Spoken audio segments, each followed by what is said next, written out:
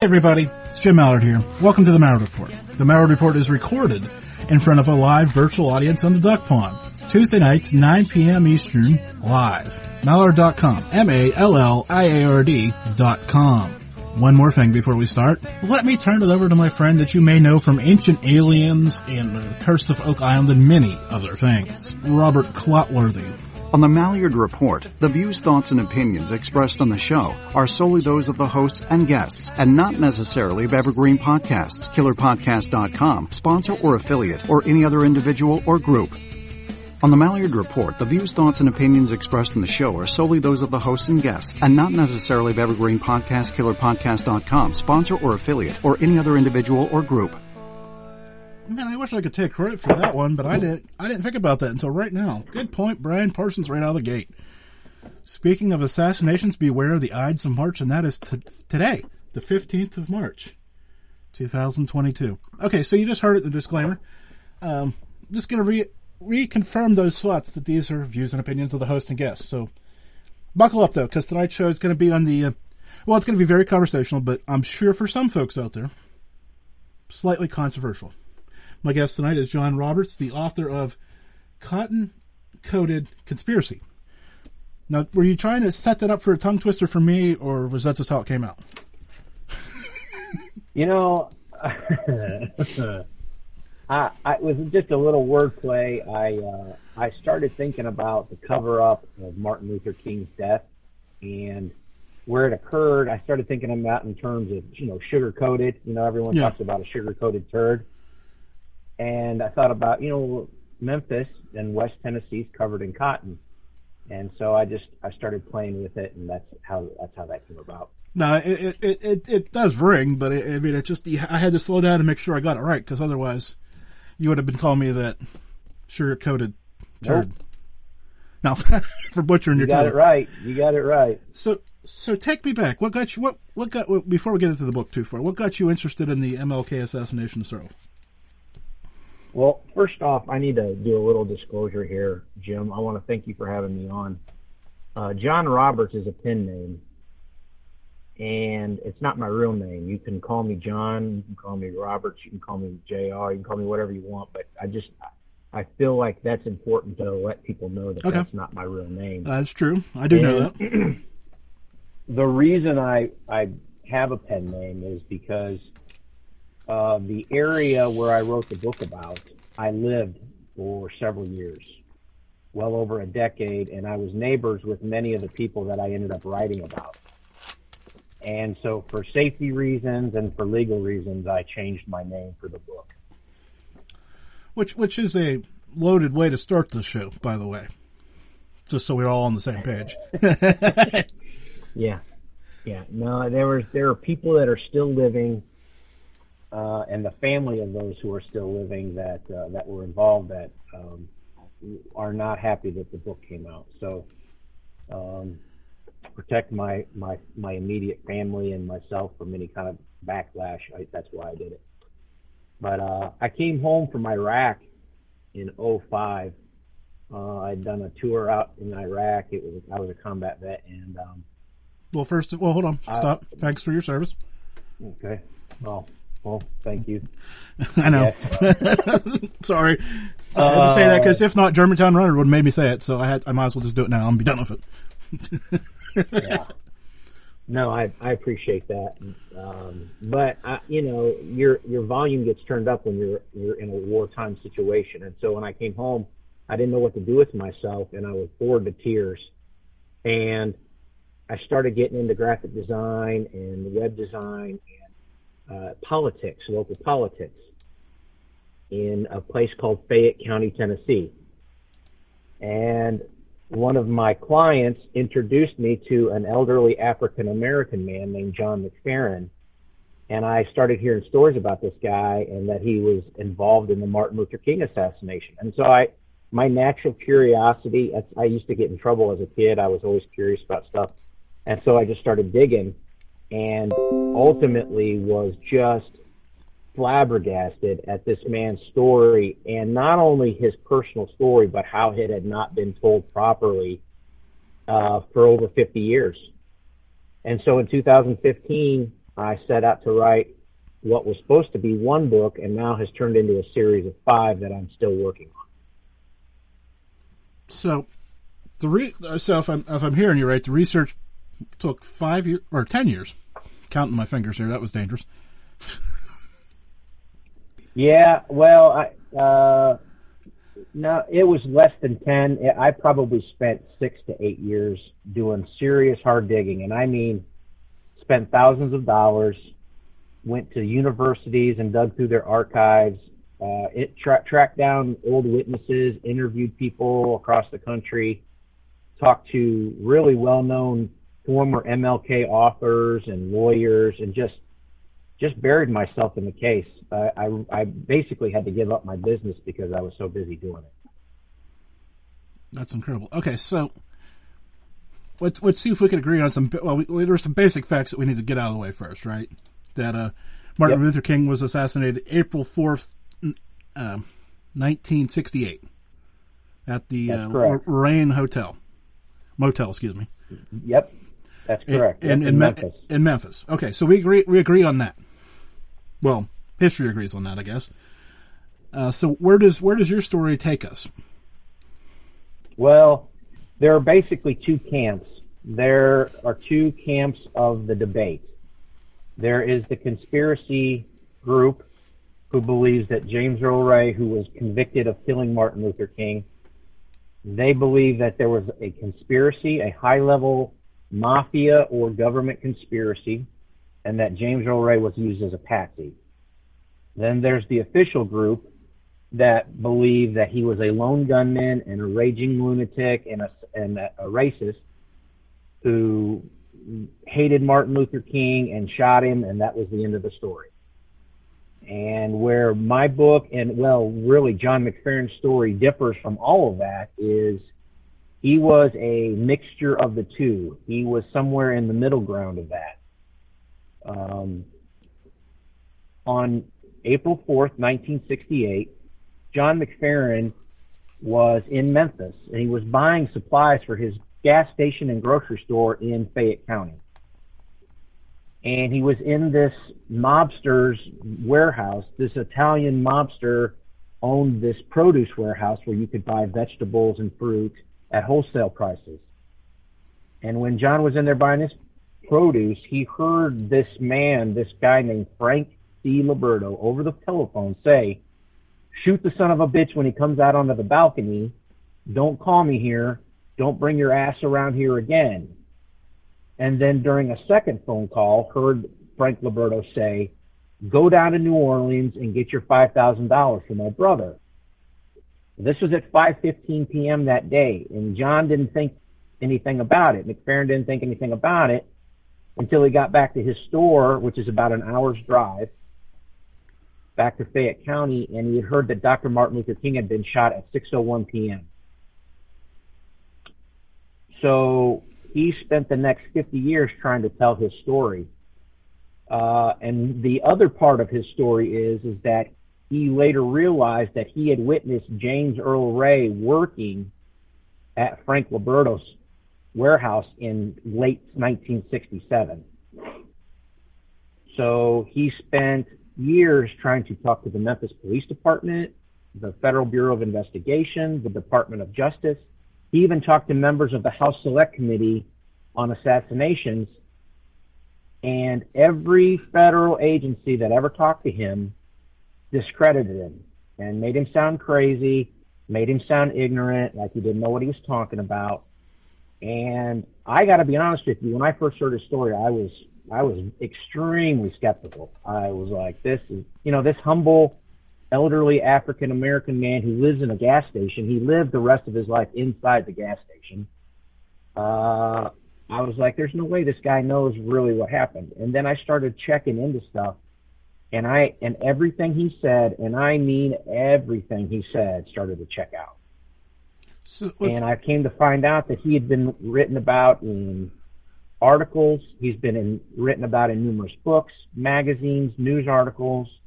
He's been depicted in several national cable and TV shows.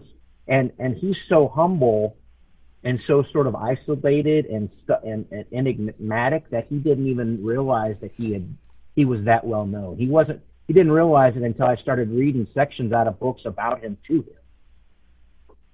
Well, I was going to say, but if he'd been, I can't go there. That's a bad pun. Well, if people kept denying his story, after a while, you just kind of, I don't want to say give up on it, but you would lose track of it because you weren't, it's hard for me to put into words at this point, saying, did he feel that way? You know what I'm saying? That. Oh my goodness. Absolutely. Absolutely. And when I was talking about both sides of the debate used him and manipulated him and tried to keep him quiet. And he honestly gave up until about 2012 when he finally tried to tell his story one last time.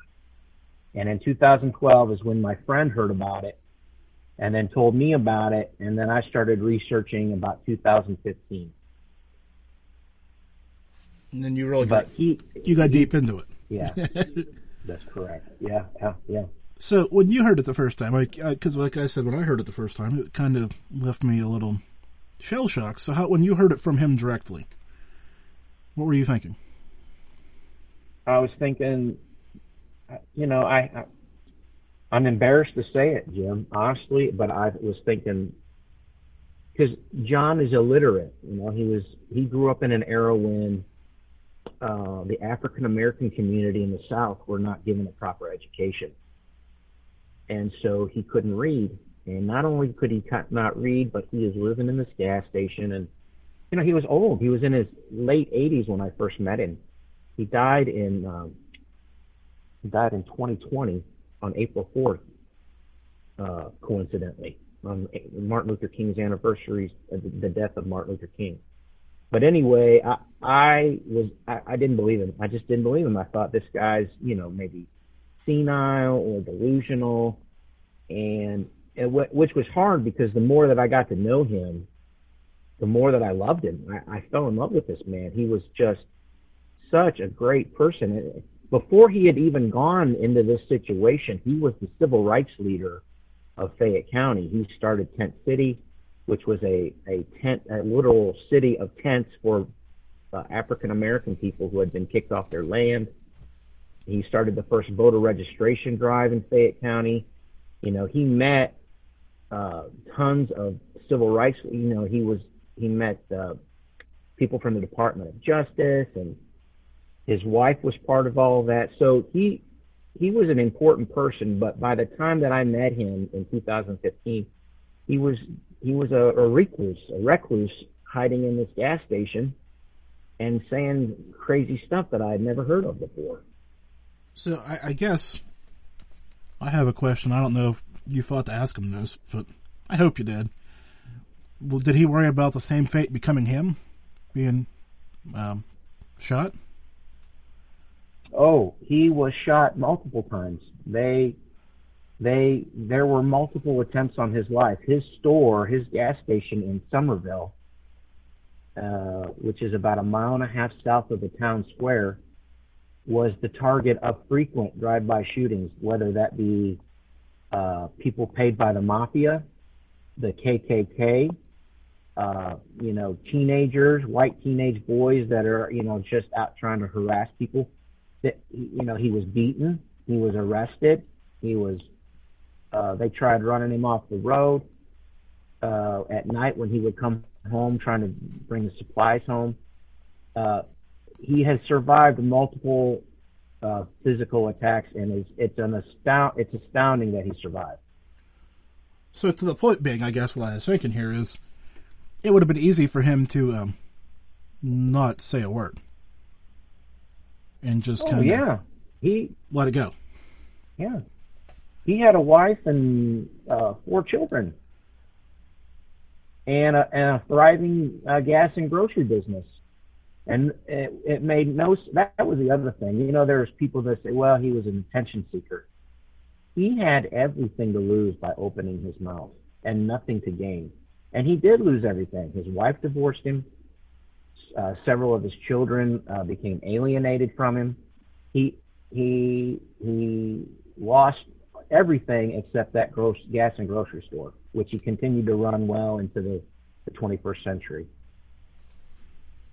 So after meeting him and you started researching, you said you went all over the place. Did you talk to any of the relatives of Martin Luther King?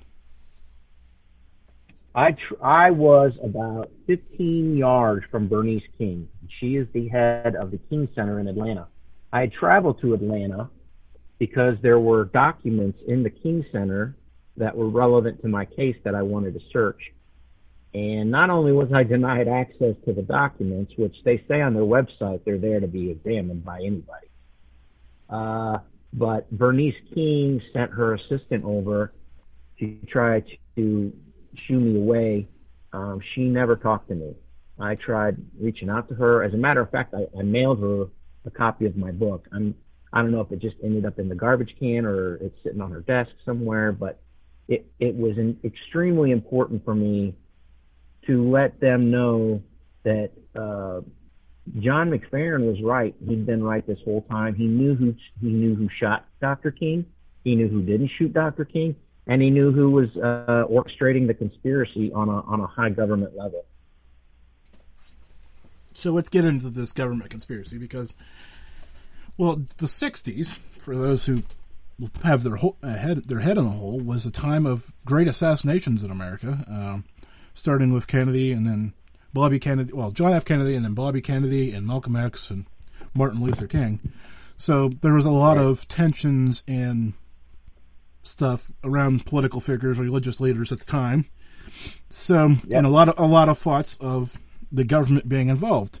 So let's go there. Okay. Draw the line for me. How do we get there? Because this one this one would probably be the easiest case to make because, well, he wasn't a government official, right? Because when you're trying to say things that are unpopular with the government, it makes a lot more sense to me. Yeah. It started with Kennedy in '63. It really did.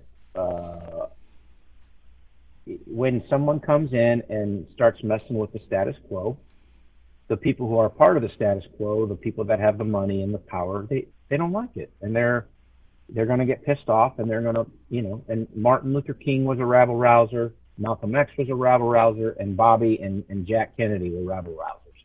And that's why they ended up dead. And that's, they pissed off a lot of people. So it's always been hard. I'm not a Kennedy expert, but, anybody who knows their history knows that Jack and Bobby pissed off the mob, they pissed off the CIA, they pissed off the Cubans, it's easier to name the people it's easier to name the people that didn't piss off.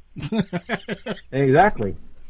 So it's a crapshoot as far as who was behind it. But as far as Martin Luther King's assassination, I have narrowed it down to the Southern mob in conjunction with the Dixiecrats, the Southern Democrats of the era, and that includes George Wallace and a Fayette County high-level Tennessee state official named John Shelton Wilder.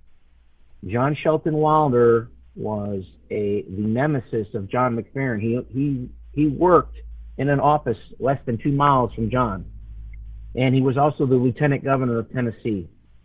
And I am absolutely certain, without a shadow of a doubt, that he orchestrated at least the West Tennessee part of the conspiracy to have Dr. King killed. He was Frank Liberto's lawyer. He was friends with George Wallace. And I haven't written about this yet, but he was very close family friends with the actual gunman, who was also a resident of Fayette County. I guess I feel like I should ask because you've mentioned Fayette County several times, and I failed to look this up when I was reading all this stuff. How far is Fayette County from Memphis? You can get from Somerville to downtown Memphis in about an hour's drive, along a main route called Highway 64. And I lived less than 5 minutes from Highway 64 for well over a decade, which again is why I tried to keep my name as. There are people out there that know who I am. There's not a shadow of a doubt that one day my name will be mentioned, but for now I'm enjoying a little bit of anonymity. Well, we'll keep it that way. But I'm fascinated. Okay, so how deep does this conspiracy go? Because as you've listened to the show before, so shout out to you on that. But you know, the more people involved in a conspiracy, the less likely it is to get kept. Right? Let's be honest. Yeah, absolutely. So how deep does this go? You know, I have dug, and I can say for certain that it went all the way to the top of the New Orleans Mafia, which was a guy by the name of Carlos Marcello, which, by the way, he was also implicated in John Kennedy's death. Yeah, I was going to say the New Orleans rings a bell from another assassination, but we'll skip that for tonight. And that was one of the things that John tried to tell the Department of Justice in 1976 when the Church Committee was going on. They came out to interview McFerrin, and he said the same guy that killed Kennedy killed King, and they thought he meant the shooter, so they blew him off as being crazy. But when the House Select Committee was going on in 78, there was one key figure that both the King subcommittee and the Kennedy subcommittee investigated, and that was Carlos Marcello. So John was right. He was right the whole time.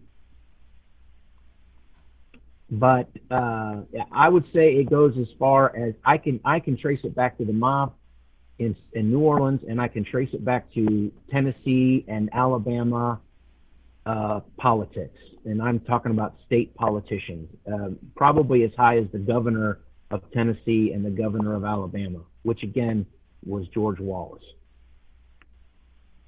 Which is, I'm still thinking about the mob connection. I'm sorry.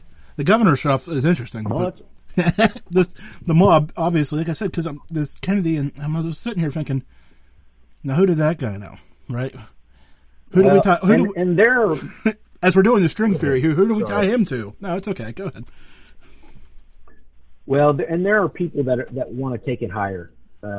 Like, for instance, Lyndon Johnson knew John Wilder. Lyndon Johnson knew and was close friends with the governor of Tennessee, which was a guy named Buford Ellington. Lyndon Johnson knew George Wallace. So there are people that think because King came out and shot his mouth off about the Vietnam War and was against the Vietnam War, that Lyndon wanted him out of the way. There are also people that have blamed Hoover. You know, Hoover sent Martin Luther King a letter trying to get him to commit suicide, which came out in the Church Committee hearings. There are people... And as you know, the CIA was working with the mob in Cuba and in New Orleans to overthrow Castro. So there are people that think there were some rogue members of the CIA that was working with the mob to have King killed. So it goes as high as the White House and the CIA and the FBI. I personally have no opinion on that. I'm very strict with my evidence. I only write about and talk about what I can prove. And what I have been able to prove is that without a shadow of a doubt, Carlos Marcello in New Orleans and John Wilder in Fayette County were involved. And were involved because of money. So go ahead, take me a little bit deeper here. How like I said, it's a big thing to pull off because you need somebody to pull the trigger, and then you need to get the money and get them out of town and all this other stuff. So, right. How did that all come together? Because I do believe James Earl Ray was arrested in London, I think. So obviously he was trying to get out of town. Well, he did. Yeah. Yep. Correct. No, James Earl Ray was working for Frank Liberto as a smuggler. James Earl Ray escaped from prison in 1967. April, I believe, and needed to make some money to survive. And he also wanted to get out of town. So he started working for the mob. And his main contact was a guy in Memphis named Frank Roberto in Memphis. He started working for Frank, and he started smuggling for Frank. Frank had a smuggling operation. He would smuggle booze and dope and guns, and he started smuggling these things for Frank in the South, back and forth through Mexico and New Orleans, and out of Birmingham. And what happened was he got so deep in with the mob because they bought him a Mustang, They were giving him money so that he could, travel. He was enjoying himself. He bought photography equipment. He was down in Mexico having a good time with prostitutes, and he ended up getting a nose job, and he was spending money like a sailor on leave. And before he knew it, he was into the mob for a lot of money. And when they said, "Hey, we got another job for you. You're going to kill Martin Luther King for us," he didn't want to. Ray was not a killer. Ray was a partier. He was almost a pacifist, but he was also a criminal. And he was into the mob. And when the mob comes to you with a contract to kill somebody, you either accept the contract or you're the one that gets killed. And so he had no choice. But what happened is from late 1967 until King's death on April of the following year, Ray kept putting him off and putting him off and putting him off. He had several opportunities to kill King. He had a chance to kill him in Los Angeles when he was out there. He had a chance to kill him in Georgia when Ray was there, and in Alabama. He messed it up several times. So finally, Frank and the other conspirators, which included John Wilder, realized that this guy was never going to do it. He was full of shit, and he was never going to pull the trigger. And so they had a backup guy. King came to Memphis to help the sanitation strike workers.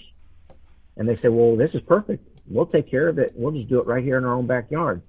So they told Ray to come to Memphis on the auspices of, you're going to shoot King, knowing he probably would back out again. But this time they had one of their own guys hiding in the bushes across the street from the Lorraine Motel where Dr. King was staying.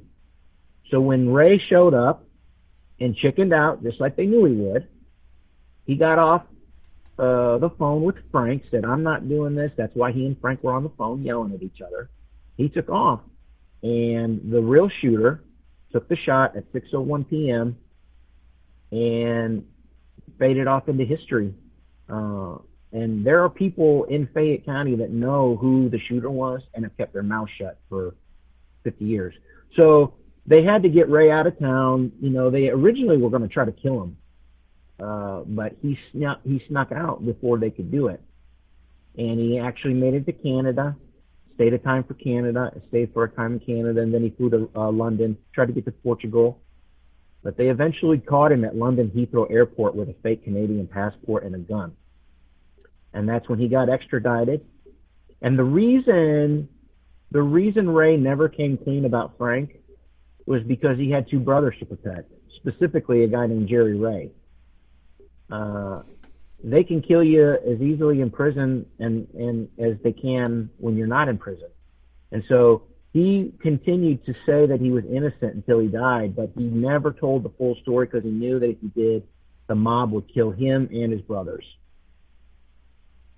So, I guess I've got a weird question. How do they end up pinning it on him? I mean, a random guy shows up in London with a gun and a passport doesn't convince me at this point. Sure. No. He was at the crime scene. He was supposed to do it and had his hands all over a Remington 30-06 rifle, which his partner, who I'm not going to name yet, I know who it was, but I'm not going to name him on tonight's show because I still have another book to write. Yeah, I was going to say you've got a couple, so don't let me take you too far down the road here. But I'm trying to learn as much as I can about all this because it's fascinating. Well, they left the rifle behind with Ray's fingerprints on it.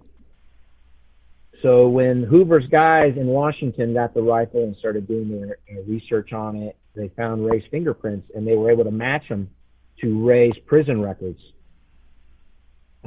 And so it was only a matter of, man, I wish I could remember the date. It was only a matter of several weeks from the time that King was shot till the time that they discovered that it was Ray. And then they didn't catch him, like I said, they didn't catch him until June. So he was on the lam for about 2 months after the shooting trying to get the hell out of town, but they already knew who they were after, which is extremely convenient. I mean, the time from when they did the fingerprint, and you got to remember, they didn't have computers back then, so they had to go through hundreds and hundreds of fingerprint cards by hand with their naked eye look in and find him, and they just happen to do it with like a matter of a few weeks. That's what I'm saying here. Like this isn't CSI Miami. This is 1968. No. Yeah, no, and that's another reason why a lot of people think that J. Edgar Hoover and the FBI were involved. And if not involved in the shooting, at least involved in the cover-up. And so, for those people out there who may be thinking they've heard part of this story before, with the assassin getting shot and that all getting covered up, you have. Go back to John F. Kennedy when he was shot. Or Lee Harvey Oswald was shot in prison, and we never got to actually... Well, I guess they did interview him once, and there is a few minutes of tape from that, but anyways, so... Yeah, he declared before Jack Ruby killed him that he was a patsy. He said, "I am a patsy." Yeah. So, but I'm not going to get into the Kennedy stuff. No, I'm just. Well, because I know, but for the record, I just wanted, because I know, like, you start drawing these parallels, and you're going, maybe there is a little bit more to this story than what we've been told or understand or know. So, right. So, but how, okay, so now this is where it gets fun for me, okay? We're, 50 years later, and you're trying to dig back through and piece these puzzle pieces together. So, and you mentioned not being able to have access to certain things. How difficult of a road was this? Getting it back a little bit light here. And, it was super hard. I'm not a historian or a scholar. I didn't know how to do research, but I'm gonna do some name dropping here. There were some people that were extremely helpful, and there were people that helped me that I disagree with. One of the guys you've had on your show, his name is Gerald Posner. I'm gonna give a shout out to Gerald, even though he threw John McFerrin under the bus in his book. Gerald was very helpful and helped me get a hold of some documents that were crucial to my research. Another gentleman's name is an author who wrote Hellhound on his trail named Hampton Sides. Hampton Sides was an extremely helpful person and wrote a national bestseller about James Earl Ray and Martin Luther King. So I have annoyed people, wiggled my way into their hearts, harassed them, whatever you want to call it. And by the grace of God, have gotten a hold of not only documents and audio tapes from John McFerrin, but from people who have spent their own time and money investigating this. So I've been very fortunate. I've had a lot of help, but there are still people out there. Like I'm gonna name another gentleman. His name is William Pepper, and he befriended John in the late 70s and continued to be friends with John until John's death, but he knew that John couldn't read and knew that John was not able to really find out what Pepper was doing, so he threw John under the bus. And he did it because he was James Earl Ray's attorney. And the information that McFerrin had implicated Ray more than Pepper would have liked. And so the part about John seeing Ray at Liberto's got covered up by William Pepper. And you read his books, and they're just full of lies, full of misspelled names. They accuse John of being afraid and too terrified to speak. And so, to be quite honest, I have more respect for the pro-official story camp than I do a lot of the people in the conspiracy camp, because the conspiracy camp, for some reason, there has been this mindset that Ray's innocence and proving Ray's innocence is more important than figuring out what happened to the death of Dr. Martin Luther King Jr. And that has gotten placed above that. And so you've got people in the King family, in Memphis, in several major institutions. One of them is the National Civil Rights Museum, who continue to hide the truth because it's inconvenient. John's story was inconvenient to both sides of the debate, and therefore my book has been extremely inconvenient and it's already gotten negative reviews. There's been a positive review, but there's also been another negative review online. Well, let's get to that. It's pissed a lot of people off. Yeah, I was going to say. So, okay, people could find the book. You have a website for the book. What's the website for the book? The website is called Cotton Coated. CottonCoated.com, CottonCoated, CottonCoated.com. And the book is actually on sale until April 9th of this next month. I've slashed it to cost. So you can go on Amazon.com and spend like $18 on it right now. So I'll send you this picture after the show. But I've got my copy of the book, and I'm holding it up for the camera. You mentioned to me earlier that I'm on YouTube. I've got my copy here, and you notice I'll send, like I said, the cover doesn't lay flat on it because I've been reading it like a lot because I've been trying to process this all. That's a good sign. So that's a great sign. There's a great endorsement for you. The cover on my book doesn't stay straight. So. Cool. Thank you. and I think I've only officially endorsed one other book, which was about the Kennedy assassination, which is fascinating to me that I'm endorsing books about Kennedy.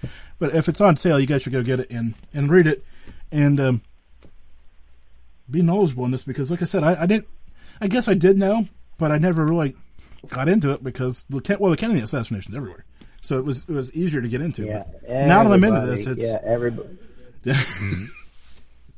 Everybody loves writing about Kennedy. Everybody. There is a mountain of books on Kennedy out there, and I don't know where you would start. I've got friends who are Kennedy researchers and people in the know that have their picks and have recommended books to me. But I fell in love with John McFerrin. I fell in love with his story, and every day I wake up and I think, here's a man who knew what happened, who was really involved, and no one would listen to him. And it pisses me off. So I've to the detriment of my family, my social life, I have just buried myself. I've become obsessed, really. But yeah, there's no doubt that there was crossover there. There's no doubt that Carlos Marcello was involved in both assassinations. Yeah, because I want somebody to write that crossover book.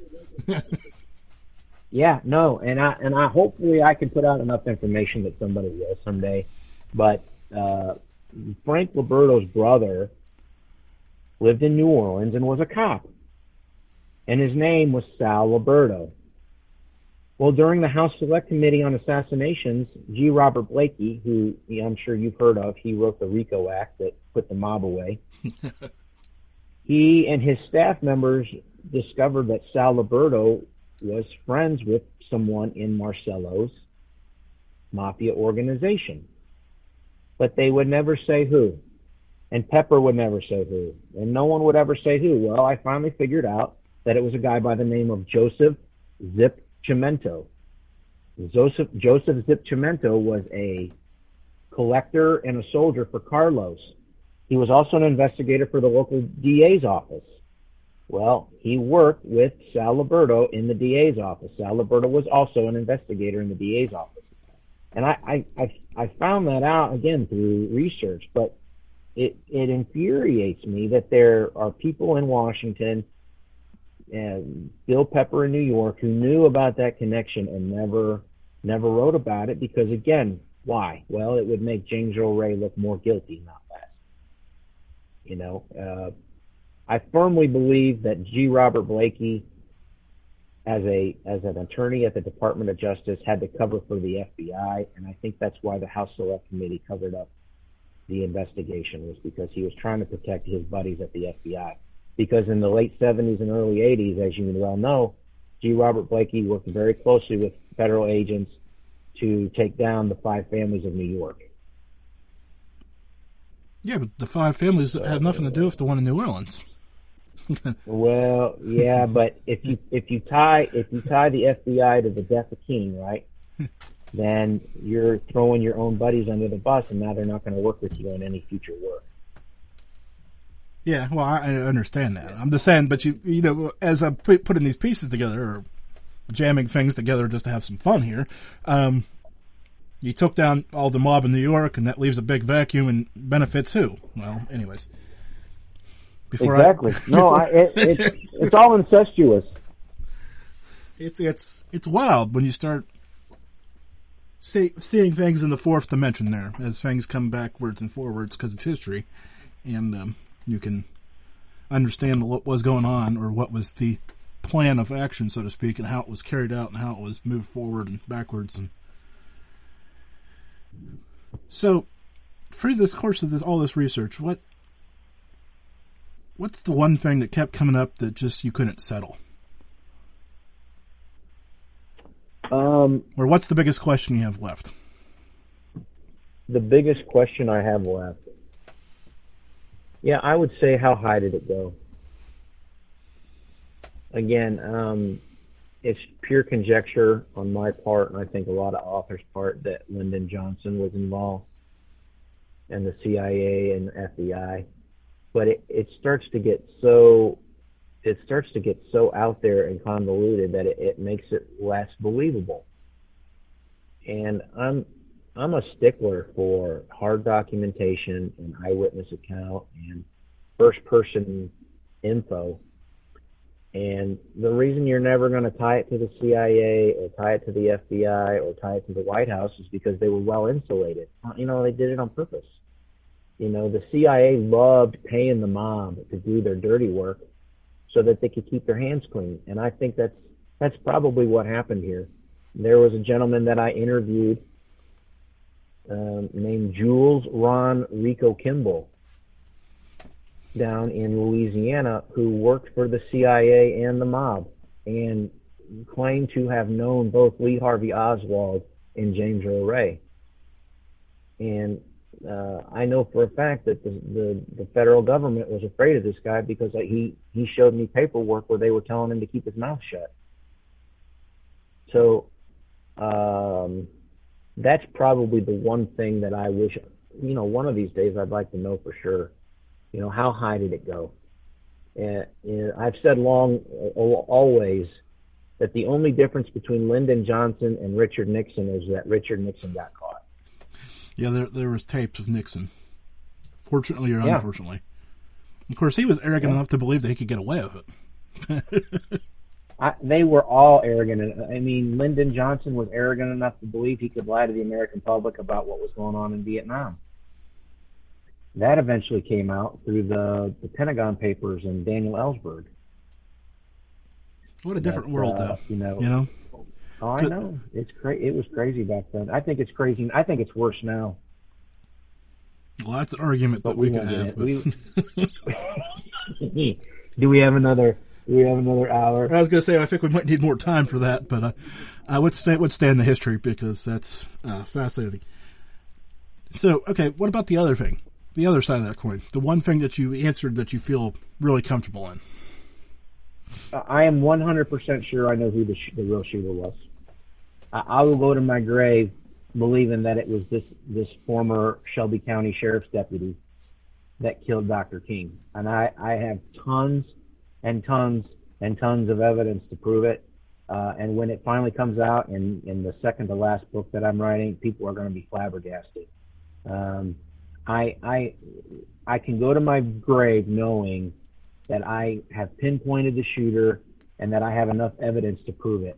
And I'll go so far as to say that Bill Pepper knows who the shooter was and has kept it quiet all these years. That's wild. Okay. I've tied this. Go ahead. Go ahead. No, I was going to say. I was just going to say I've tied this guy to Carlos Marcello. I've tied this guy to John Wilder. And I've tied this guy to the Memphis law enforcement community.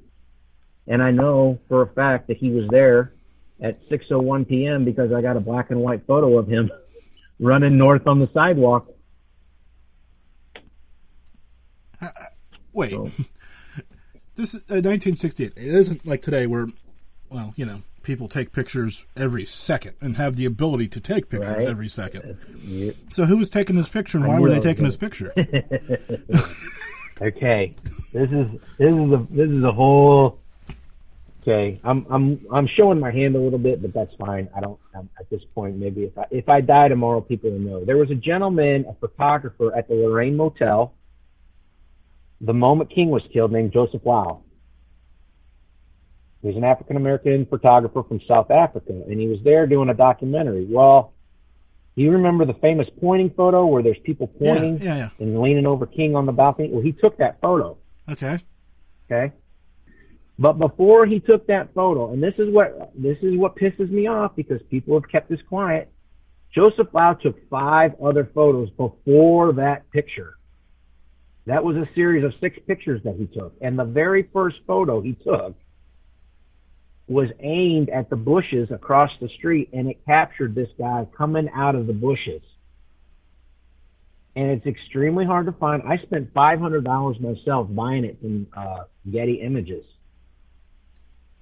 And there are 6 different witnesses that were there that day that said, we saw someone in the bushes with a gun over by the fire station shooting at Dr. King, and then he came out and he blended in with the rest of the cops that were coming across the street.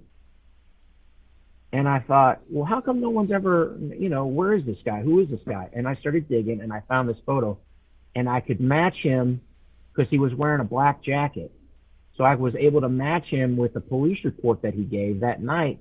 They asked him, what were you wearing? And he said, I was wearing a black jacket. So I know who it is. And then here's the other part of the story. And I wouldn't have gotten onto the shooter if it weren't for John McFerrin. John McFerrin deserves all the credit.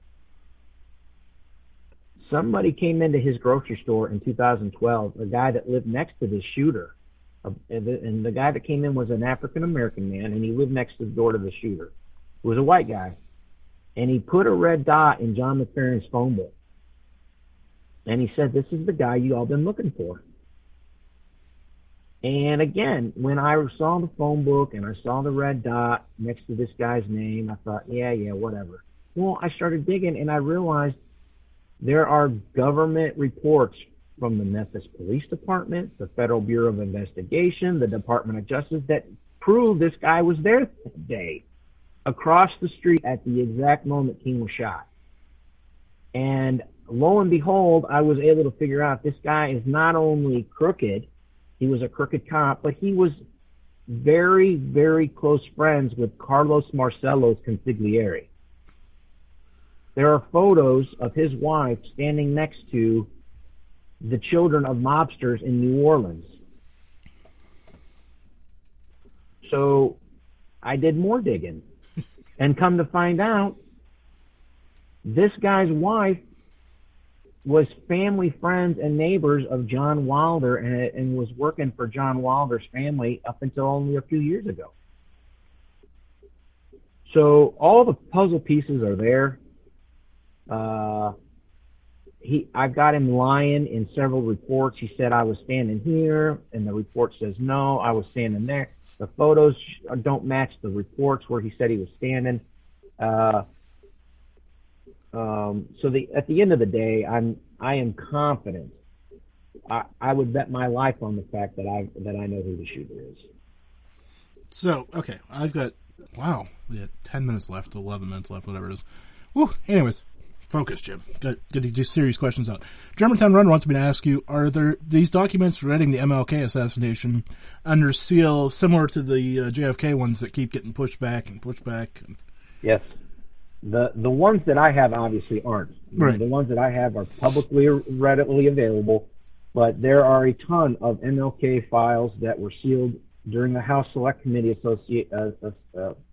Assassinations Committee. They were sealed until 2029, just like Kennedy's. And then they'll be resealed until 2034 and 2040 and... Yeah, right. And then when you finally get them, they'll be all redacted. You won't be able to read anything in them anyway. Yeah, there'll be a black line with the case closed. Yep. Exactly. Okay, so book 1 is out. When's book 2 come out then? That's a great question. Book 2 is in the works. It's called Mafia Brothers and Sister Cities, and it's a focus on the mob influence in Memphis and the mob influence in New Orleans, and how those two cities work in conjunction to have Dr. King killed.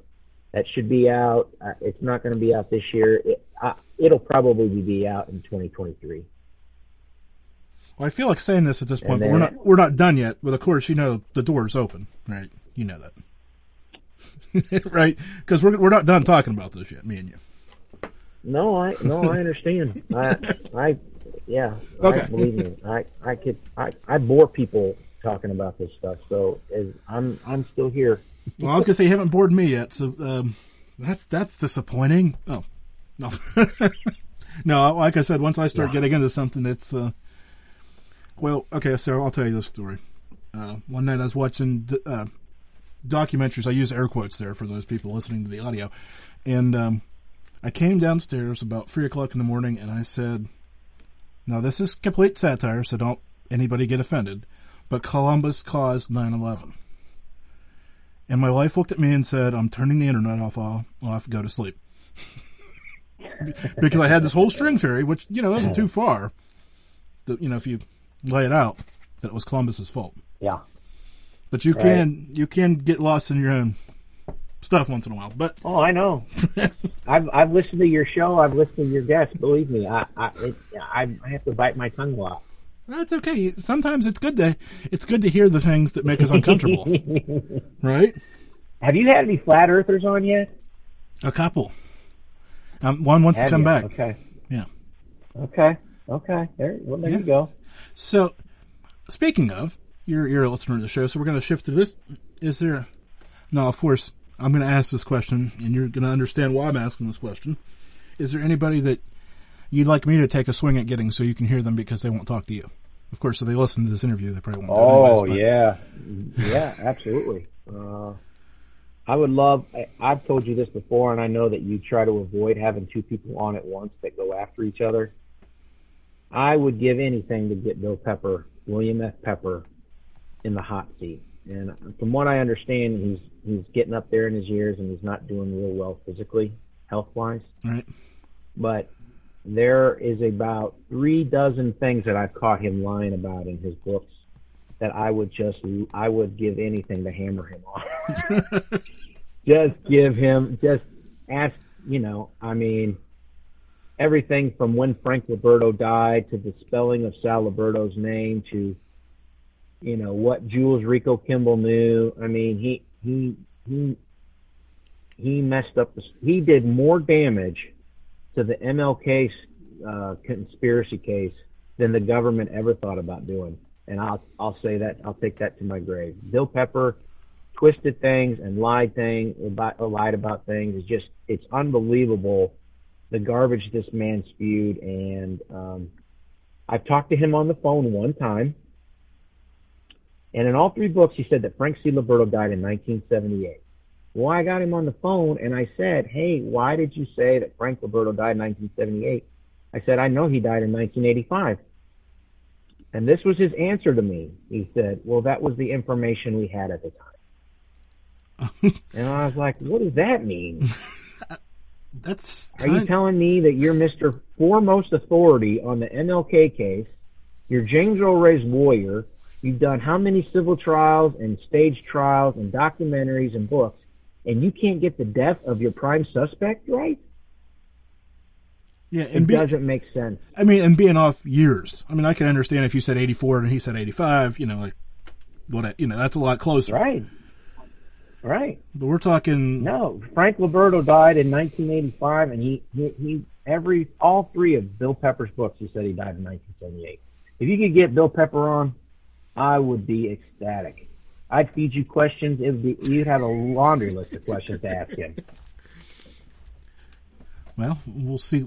I can't make any promises because obviously I'm not that good, but not Larry King yet. You had Roger Stone on several times, which was fun. That was a catch. It was. So when you're digging through all this stuff, I'm fascinated by the people who actually put the time. Okay, but we've talked about putting the work into it, but writing must have some impact on you because there's people that do the research, but I mean, you've got a lengthy book that's readable here. So were you interested in writing before? I had gone to college for business. for a period, and I had my English teacher tell me that I was a nut job for going into business, that I should have been a writer. And so when I got home from Iraq, writing was kind of cathartic for me. I saw a lot of nasty garbage over in Iraq. We did 3 missions a week of convoy security. I've been shot at. I've seen IEDs go off in front of me. So my volume was way turned up when I got home, and writing in a journal really helped me. And I think through writing that, I started writing a book about my life, and then I quit, and I started writing a book about theology, and I quit. And in the middle of all that, this story came along, and I was like, I was compelled to write about it. It was a story that had to be told, and it had to be told correctly. And so, I like writing. I've never taken any classes for it, but I love words and the arrangement of words and making it sort of flow like writing can sometimes be like writing music. There's a certain rhythm to it, and I enjoy that. Well, you obviously know that you appreciate how well I write. Almost said that with a straight face.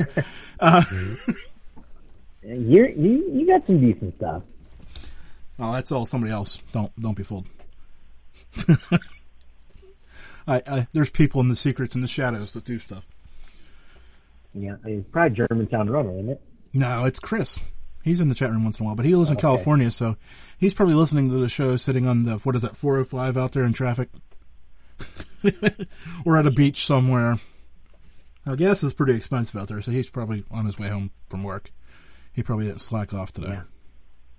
But, so, you keep tracking on this. So what else, has anything else caught your eye through this process that you might spin into another? Obviously you've got a couple more books on this to do, but not to put any more pressure on you, but is there another rabbit hole that's going to... When I'm done with this, I'm done with this conspiracy stuff, because it stresses me out. It pisses me off. I get really amped up. I get really emotional about it, especially when I see stuff that's put out there. There was an MLK podcast put out recently called the MLK Tapes, and it throws John McFerrin under the bus. And so I get real emotional about it, because I know what happened, and I know the lies that people try to tell. So after this, I'm gonna write, I'll write a book about meditation or something, something about, yoga, or how to find inner peace with God, or something like that. I'd like to say I could help you with those, but finding inner peace has not been pleasant. But I have, for those people out there who've been following the show for a while, who laugh every time I mention the word meditation, because I'm sure that's why you dug it at me. I've been trying these new guided sleep meditations for the last few weeks. I don't know. There you go. So. Yeah. No, anything, especially in this day and age, anything to help. So we'll see how it goes before I talk too much about it. But it's something that I've actually stuck with for probably 2 weeks now. So we'll see how it works out. So good for you, man. That's awesome. That's great. Well, like I said, we'll see how it works out before we get too excited. I want to give it. Let me know what you're doing. Maybe I need it too. Well, I've put a playlist together on YouTube for those who may be interested. But like I said, I'll give it a few more weeks and then I'll talk about it. And because it's fascinating. Maybe I'll tell you about it before then. But I've seen some mixed results with it. So because the few nights it felt really good, and one night I woke up in the middle of the night and was ready to go, and wasn't the right time to get up and go. So I don't know how that factors in. Kind of like you, when you get angry, right? You kind of just get going and just ready to go. And waking up that way is never fun, man. No, you ain't lying. You ain't lying, man. So, hey, thank you. And thank you for being flexible and putting up with my shit for the last few months. Oh, I love your show. I love coming on here. This was easier than I thought it was going to be. I really appreciate you inviting me on tonight, Jim. Okay, well, we'll talk soon. Actually, I'm going to hang up on you because we're out of time. Okay. You take care, brother. You too.